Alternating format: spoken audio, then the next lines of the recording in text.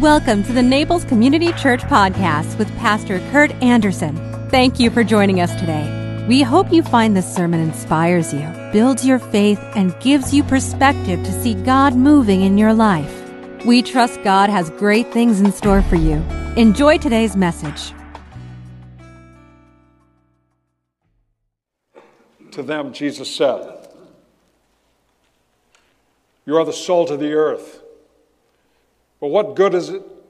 What good is salt if it has lost its flavor? Can you make it salty again? It will be thrown out and trampled underfoot as worthless. You are the light of the world, like a city on a hilltop that cannot be hidden.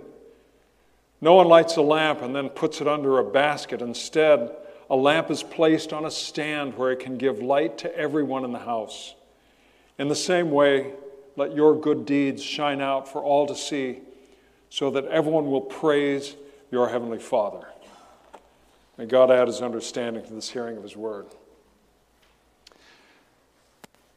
So I think I was a senior in high school, and there was a regional gathering of Young Life, and that meant kids from all over Southern California, and we either gathered in some place down in Newport Beach. I can't remember exactly where it was. All I could think about was the fact that it was a bunch of goofy kids all crowded into one place, loud, crazy music, and then a hilarious skit that the Young Life leaders put on.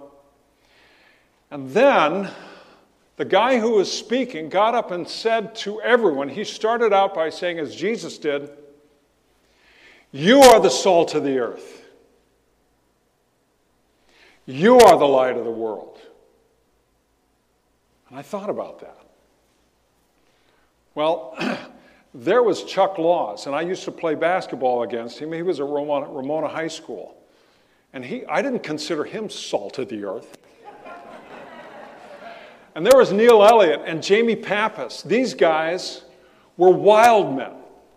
In fact, I didn't drink at all in high school, hardly ever even through college, but I would be their driver and bring him home. And one night, Jamie spent the night with me because he didn't want his parents to see how much he'd had. And we got pulled over one night, and Neil was sitting in the passenger seat, and he had one of those great big bottles of beer, and he had it hidden behind his leg. And these are wild men. They're salt of the earth. Those guys are light of the world. Yeah. Jesus said they were. What qualification do they have? Well, that's a good question. Because among them were also some Pharisees, some of the very righteous ones, the ones who wanted everyone to know just how good they were, and they paraded it about. There were some actually that were called bleeding Pharisees, and they were so concerned about not thinking bad thoughts that they would walk around with their heads down, and they were called bleeding Pharisees because they'd run into things and start bleeding. Which reminds me, I have a little tiny cut on my finger.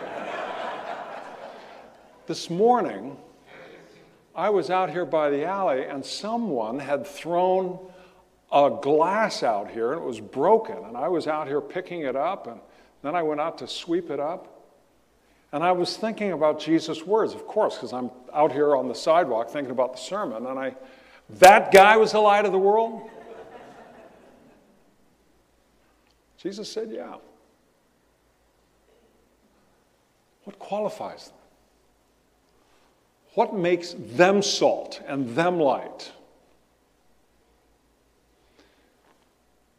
And again, I was reminded by that question in my mind by a professor at Princeton Seminary, teaching to all of us, lecturing us, and then stepping out from behind the lectern, and he said to all of us, "You are under the word, under the word, under the word." That's the qualification. All of those people on the mount, were there under the Word. It was the Word of God coming to them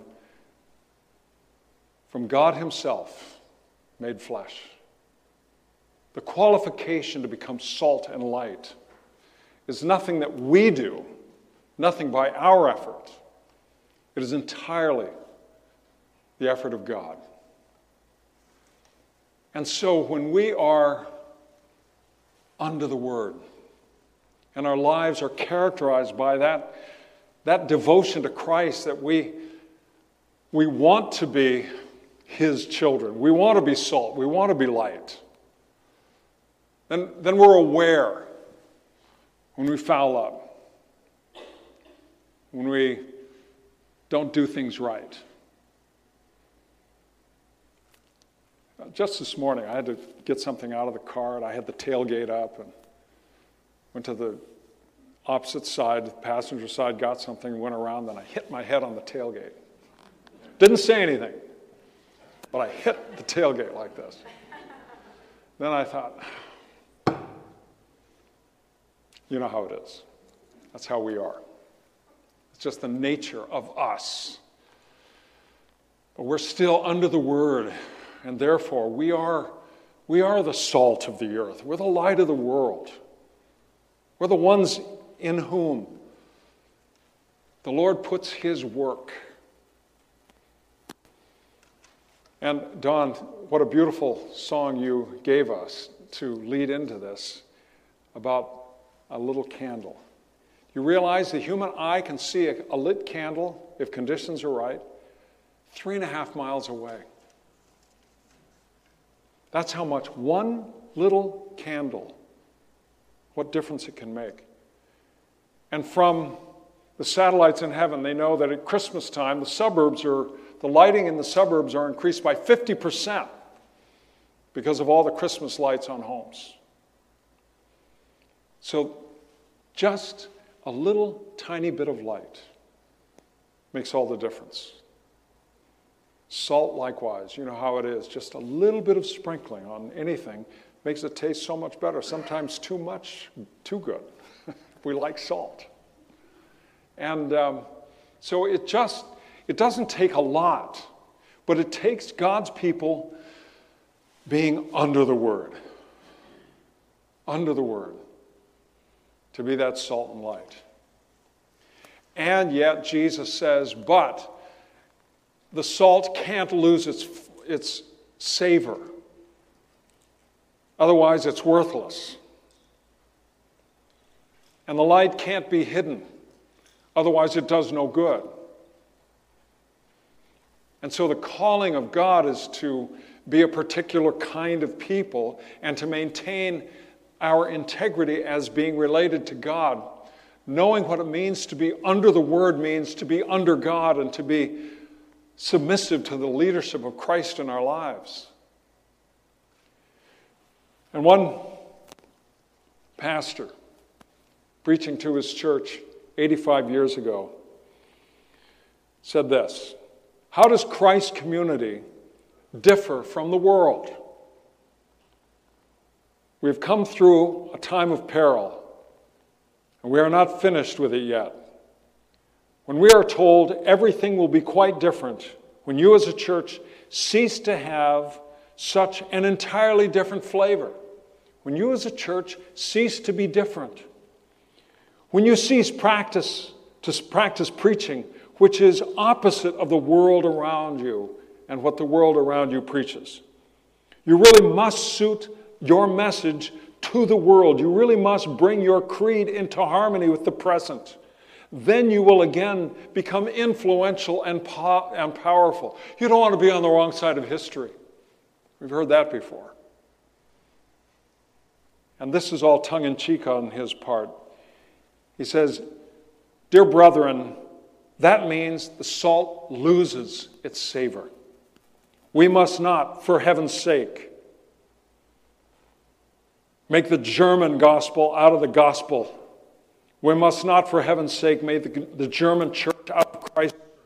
We must not, for heaven's sake, make German Christians out of evangelical Christians. when we simply, as a church, as a people, take the lead from our culture, whatever that lead, or whatever that culture may be.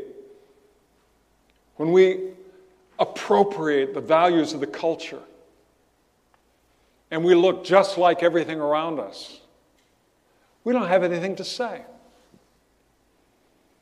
We don't have anything to hear. And we are likewise misrepresenting God. I would say that is probably the primary reason why the mainline church is in such steep decline. When I was ordained as a Presbyterian coming out of seminary, there were 4.5 million Presbyterians. There are probably less than 1 million today. But the Presbyterian Church, particularly the PCUSA, has labored to accommodate itself to the surrounding culture. So that what we hear on the news, we could hear there, and it has lost its savor. Our Lord tells us, we don't take our lead from the world. The Apostle Paul says, don't be conformed to this world, but be transformed by the renewal of your hearts and minds and souls. Derive your identity, who you are, not from some dominant group, not from cooperating and going along to get along. Derive your identity. Understand that who you are has come to you by God's designation. And that is such good news. Because all of us, as we grow up, we find that we have something in us that we want to blame on mom or dad. Something about us that we don't like, but somehow we can't help it. So we want to blame, but instead we appropriate the identity that Christ gives to us. And he says to us, you are the salt of the earth. You're the light of the world. That's good news. When we labor just to know who God is, and again, this life, when you boil it down, when you really get down to the core of things, this life for each one of us is about our relationship ultimately with God. That's really the middle of all things for each of us. Our relationship with God. Knowing God. Understanding who he is and who we are in relation to God. And then we understand who we are in relation to one another. But the great affirmation that our Lord gives us is we don't have to be like those bonehead Pharisees that keep running into things because they're trying so hard not to sin. They can't do it. Instead, this life really is not about sinning less. It's good when we do, but that's not what life's about. Life is about loving more, not sinning less.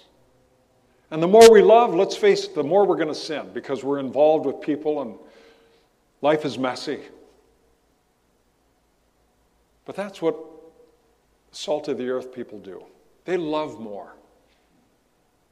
They get out of the salt shaker, as Pastor Bill was indicating. Get out of the salt shaker and into the world. We are here for the world that God loved so much that he sent his son to die for it.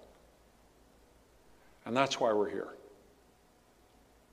That we might be a tiny pinch of salt in this larger culture.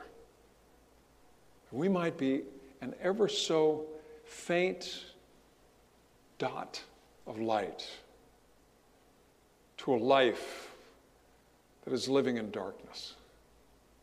That we might be those who carry that light and that savor into the world on God's behalf. And as Jesus said here, let others see it, not for your sake. Let others see your good works so that God would be glorified through you. For the sake of God's reaching others and entering into a relationship with Him. Will you bow with me in prayer? Father, under your word, we're salt. Under your word, we are light. Thank you, O Lord, that you have thereby so dignified us by employing us and deploying us to be your people in the world. We thank you and praise you in the name of Jesus, our Savior and Lord. Amen. If you enjoyed today's podcast, there are a few things you can do. Be sure to subscribe, rate, and review this podcast. For more information, you can visit us online at www.naplescommunitychurch.org. If you happen to be visiting Naples, please drop in for our Sunday service at 10 a.m. We'd love to meet you. Thanks again for joining us. Have a fabulous day.